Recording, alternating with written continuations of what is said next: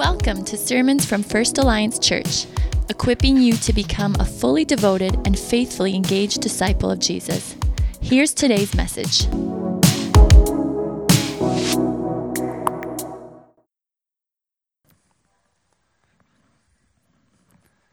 Well, Helen, thank you so much for that scripture reading. Again, welcome to you this morning. My name's Andrew. I'm one of the pastors here at First Alliance Church, and a special welcome to you.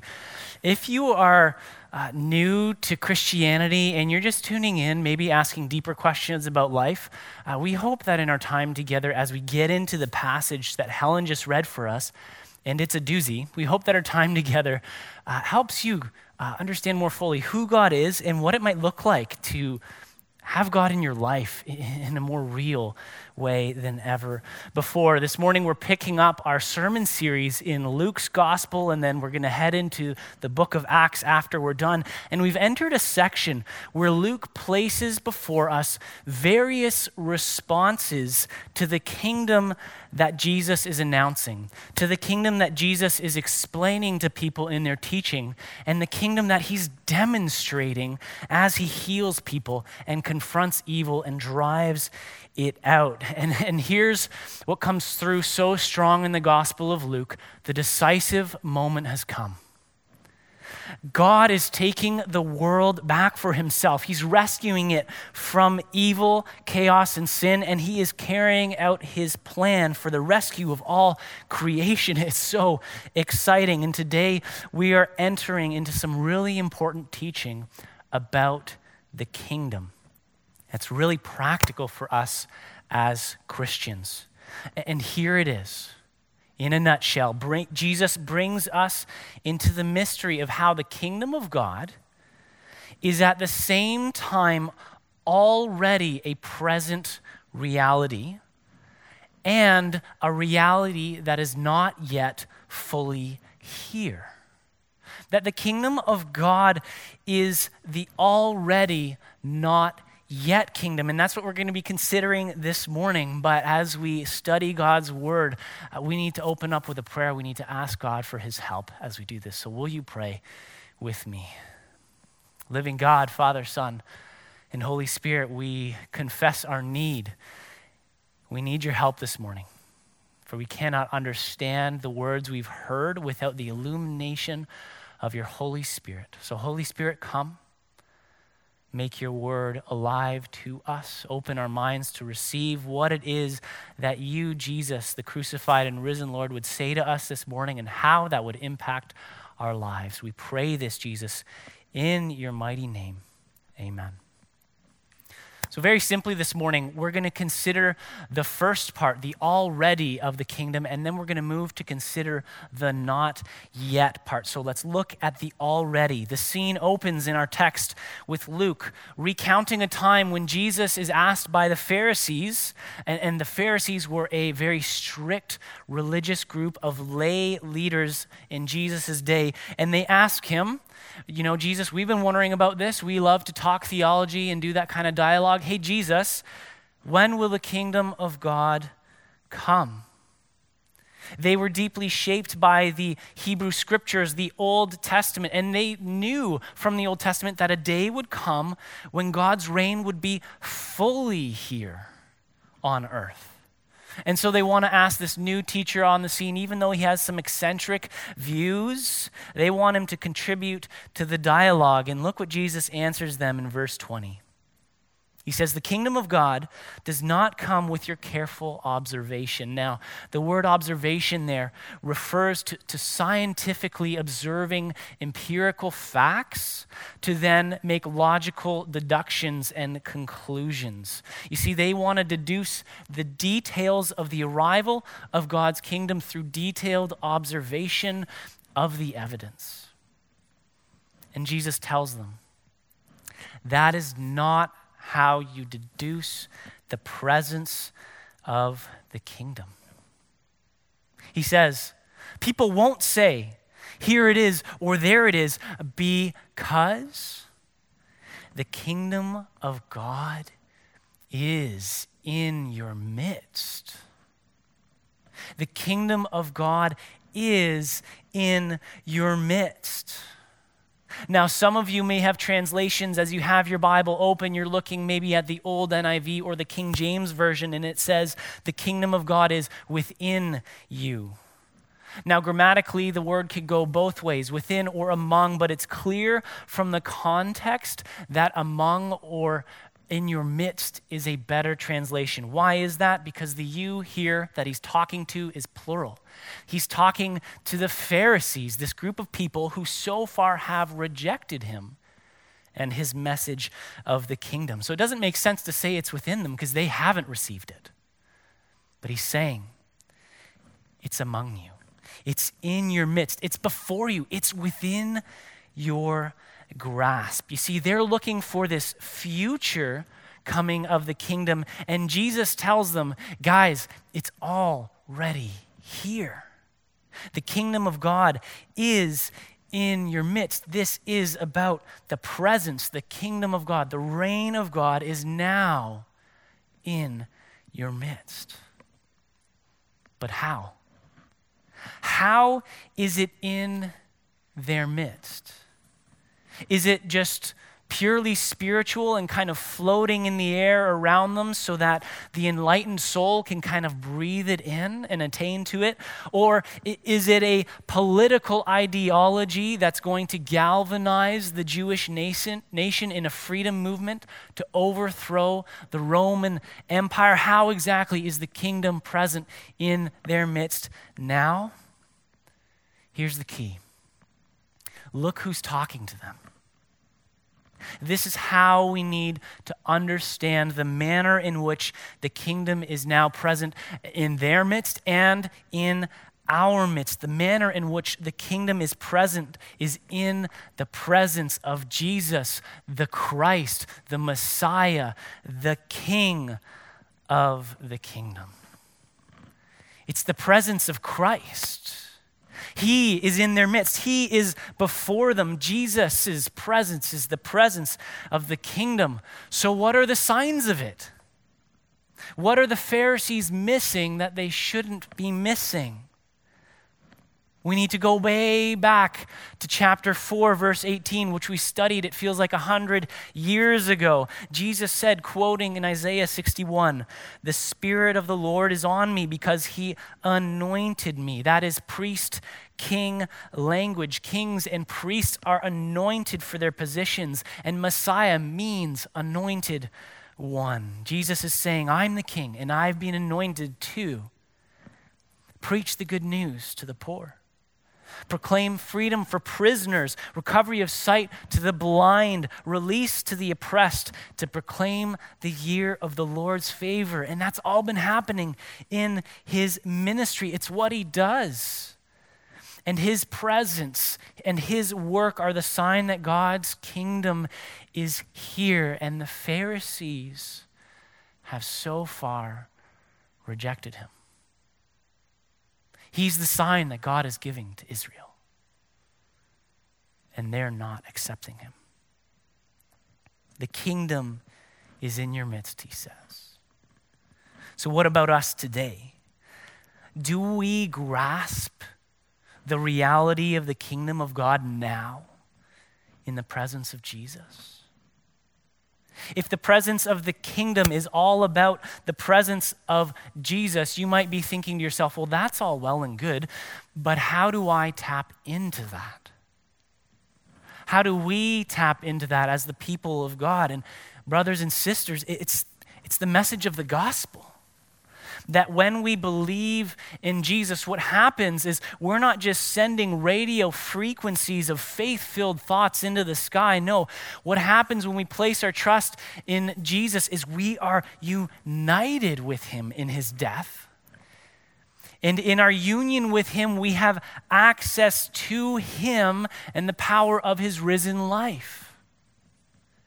That's what the cross of Jesus opens up for us. That's why he says in our passage today in verse 25, he first had to suffer and be rejected, to go to the cross, to deal with our sin, which the holy presence of God cannot abide, and unite us to himself, and through him to the Father and to the Spirit, union with Christ. is this new situation. It's the situation of salvation that his atoning work brings about. The cross of Christ, putting our faith in Jesus. That's how we tap into this. The other side of it, actually, that we must mention, what brings this into our experience is the person and work of the Holy Spirit. You see, when Jesus was about to go to the cross to offer that atoning sacrifice for the sin of the world, he told his disciples, getting them ready for his departure, he said to them in John 16, verse 7, I tell you the truth. It's for your good that I go away. Unless I go away, the counselor, and he's referring to the Holy Spirit, the counselor will not come to you, but if I go, I will send him to you. It was a good thing for Jesus to leave so that the Holy Spirit might be sent on his disciples, to be the counselor, the paraclete, the one who comes alongside us to teach us and rebuke us and move us toward Christ and remind us of what he's said and unite us to him in our experience. Think about it this way. One way to think about the work of the Holy Spirit is that he makes the presence of Jesus portable. He makes the presence of Jesus portable among us. Because of the sending of the Spirit on his people, the presence of Jesus isn't just confined to one time and place like it was in his earthly ministry. But his presence is now portable with all of us collectively as the church, and personally as believers. We are connected by the Holy Spirit to the life and power of the risen Lord, people of God. Do we know this? Do we know of this connection that the Lord is empowering us with his power to live for him, that he is bringing the reign of God, the kingdom of God into our experience with foretastes of healing and joy and justice and love? Do we live with an under-realized view of the kingdom?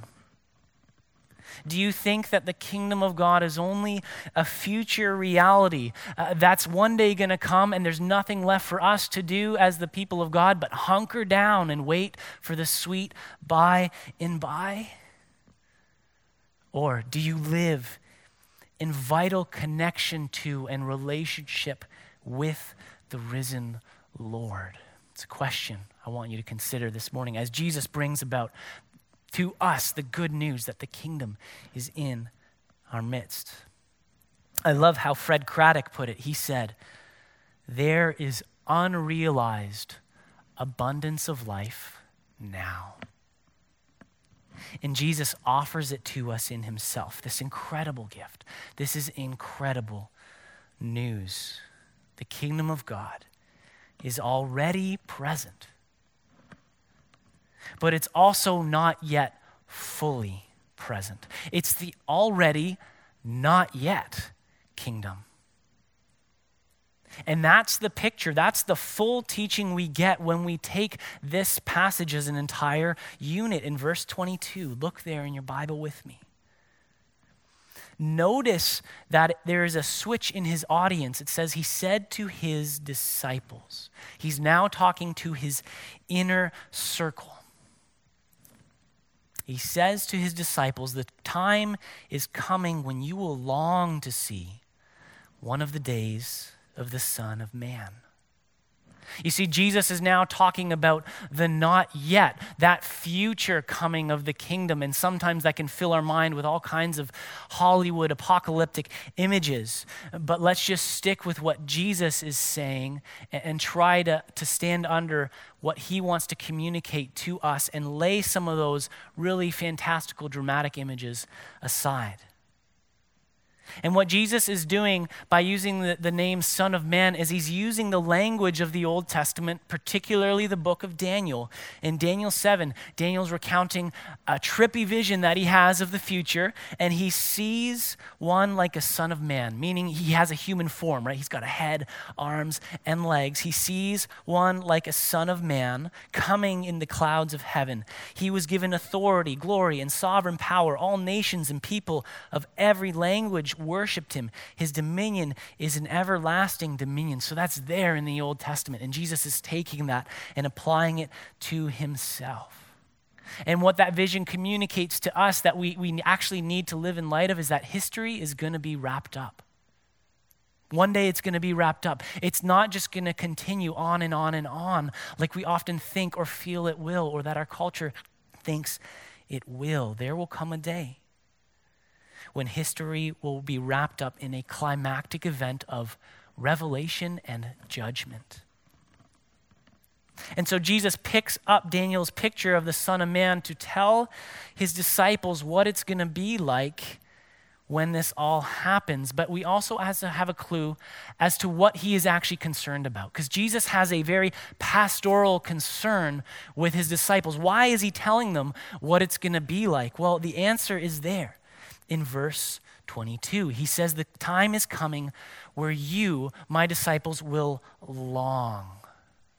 You will long for that day. And the word long there, longing, is actually a Greek verb, epithumeo, and it's a really strong word. In other places in the New Testament, it even means to lust after. Jesus is talking about a deep-seated, intense yearning for that day to come.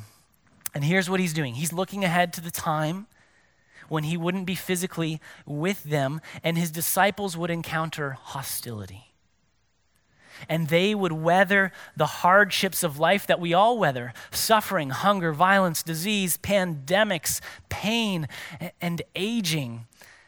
And they would long for the day of the Son of Man, when everything sad will come untrue in the great redemption of God. Have you ever had that longing?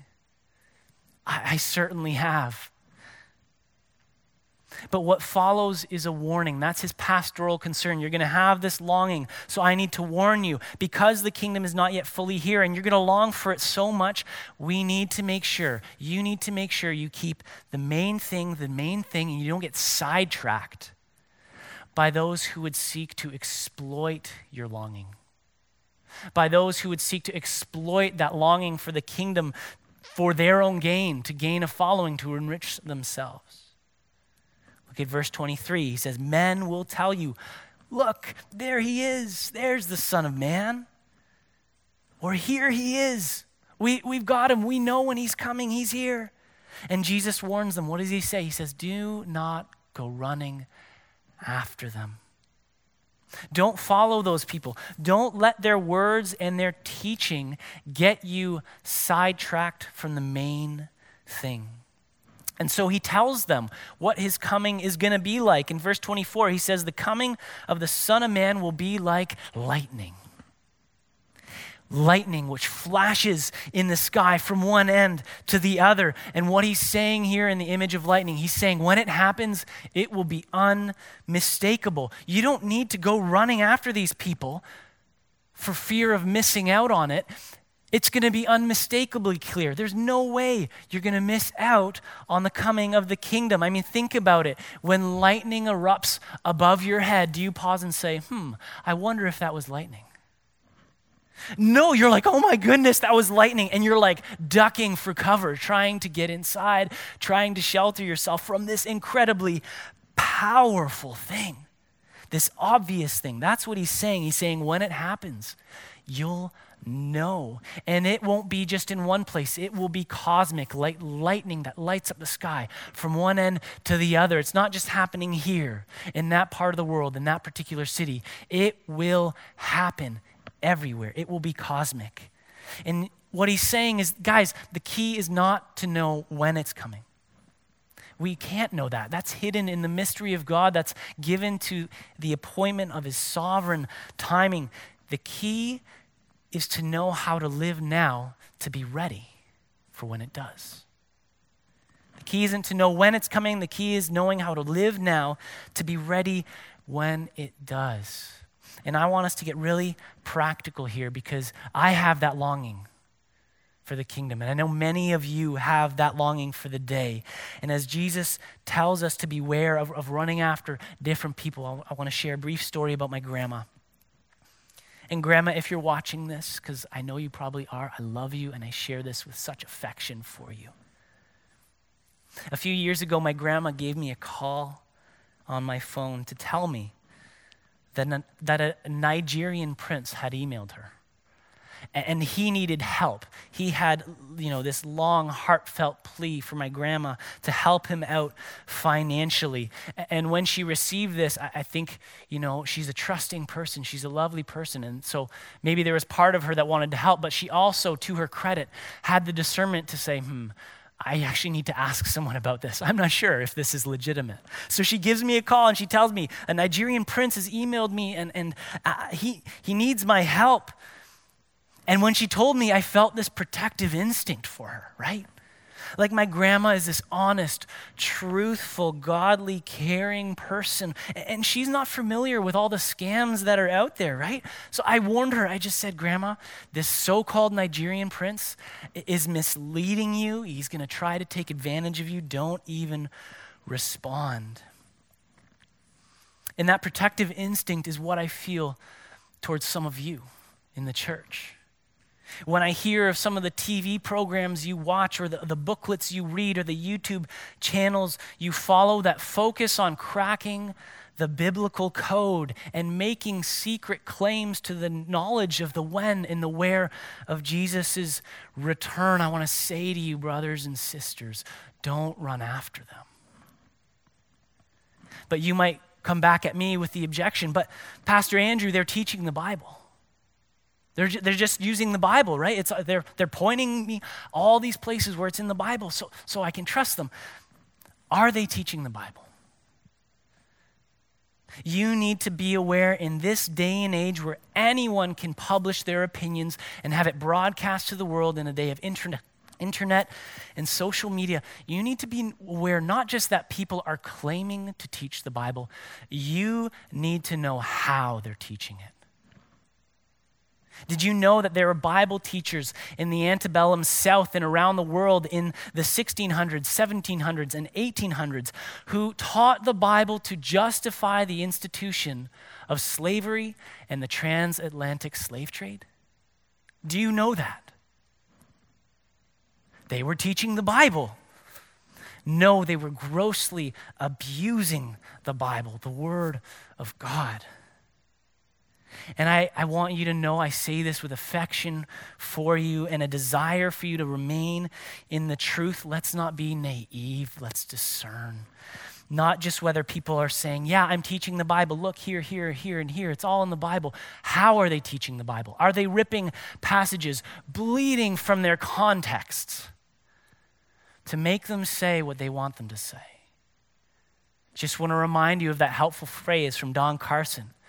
A text without a context is a pretext for a proof text. How are they teaching the Bible? Are they teaching the whole counsel of God? Or are they just picking and choosing and emphasizing details? Or are they leading you to the center of the faith, which is Jesus Christ himself and his cross and resurrection and the kingdom? To my knowledge, Jesus never said, I'm leaving you a scavenger hunt in the Bible, and it's your job to solve it. What he did say is this in Acts 1, 7, and 8. He said, it's not for you to know the times or dates the Father has set by his own authority, but you will receive power when the Holy Spirit comes on you, and you will be my witnesses in Jerusalem and in all Judea and Samaria and to the ends of the earth. Christ himself and his gospel and being witnesses to him are the main thing, the central thing. He left us with a mission, not to know the times or dates, but to be his witnesses, to make disciples, baptizing them in the name of the Father, Son, and Holy Spirit, and teaching them to obey everything he commanded. Friends, honestly, the time is too short to get sidetracked by curiosities and speculations that will not lead us into knowledge, truth, godliness, deeper intimacy with Christ, or participation in that mission he has left us. The time is frankly too short. And if you're afraid that you're going to miss out, when the Son of Man comes, it will be unmistakable. But now keep the main thing, and be ready. So first, the not yet kingdom will be unmistakable. Second of all, our text leads us to say it is also personal. Look at verses 34 and 35. Let's read that. He says, I tell you, on that night, 2 people will be in one bed, and one will be taken and the other left. 2 women will be grinding grain together. One will be taken and the other left. What's this about? I mean, some of us, when we hear this, honestly, our minds go to scenes from the Left Behind movies that came out in the year 2000, right? When one moment people are hanging out together, and then the next moment, half the people in the room are gone and their clothes are like laid out neatly where they were sitting or standing. And it's like this, the rapture happened and we didn't see it, and now we're left behind. Is that what this verse is telling us? You see, we're not going to open that whole can of worms right now, but if you're starting to go down that road and you're thinking Jesus is now entering into a 19th century and 20th century debate about the millennium, I just want to bring you back from that rabbit trail. Let's come back from that rabbit trail to hear what he's really saying. What he is saying, these verses in their context mean that line of the kingdom, in other words, the judgment of God, will divide even the closest relations. Those who are in bed together, or a married couple, siblings, co-workers, one will be taken, the other left. Look at verse 33. This makes it so clear. He says, whoever, right? And that whoever, that's addressed to each one of us. That's personal. Whoever tries to keep their life will lose it. And whoever loses their life will preserve it. And Jesus is talking about the need for everyone to personally place their trust in him, to give over the title of their life to him. That's what it means to lose your life. It's about giving him your life and making him first in all things and above all else. And guess what? No one else can do that for you. And Jesus isn't going to force you to do it. It's personal. You have to yield your will. So just, again, making this really practical. You husband, you've been coming to church for years and you let your wife drag you here, but it's more her thing, right? And you kind of sit in the pew in like this silent resistance and you keep God at arm's length. You've got to know her faith won't get you in. You need to give Christ your life. Or maybe you're listening right now and you've got a coworker who's been telling you about Jesus for years and you like what you've heard. He's a good moral teacher. I like his values and ideas. They seem to make sense, but you haven't given your life to him. You haven't taken him as your Savior and Lord. Let me tell you, your friend's faith can't save you. You need to give him your life. And that's how you live now to be ready for when he comes. You place your basic life trust in Jesus. You take him as your Lord and Savior and you follow him. That's what these verses are about. There's no Groupon on this one. There's no 2-for-1 deal on the kingdom. And there's no use banking on the faith of others to get you in. It is personal. And this should stir up a bit of urgency in us. The kingdom of God is in your midst. Jesus Christ is in your midst. He's reaching out to you. He's within your grasp, and no one else can grasp him for you. You need to decide, am I in or am I out? Am I ready for his return? And let me tell you, the question needs to be settled now. Because lightning, as you know, is sudden.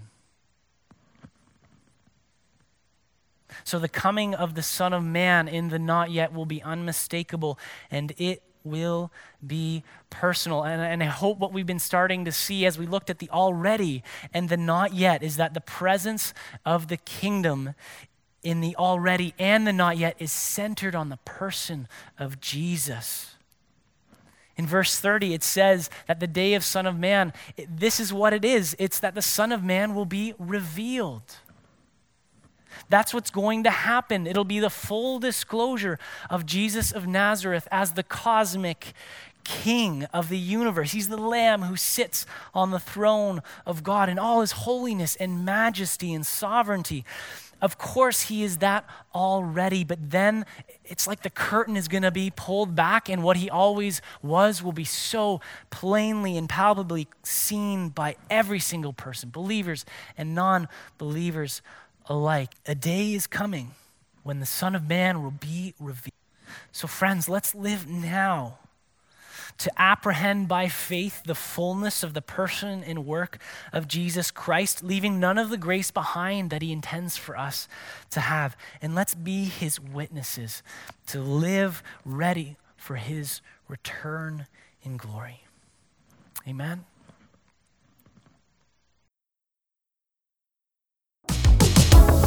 Thanks for listening to today's message. For more on us as a church and ways to connect, please visit us online at firstalliancechurch.org.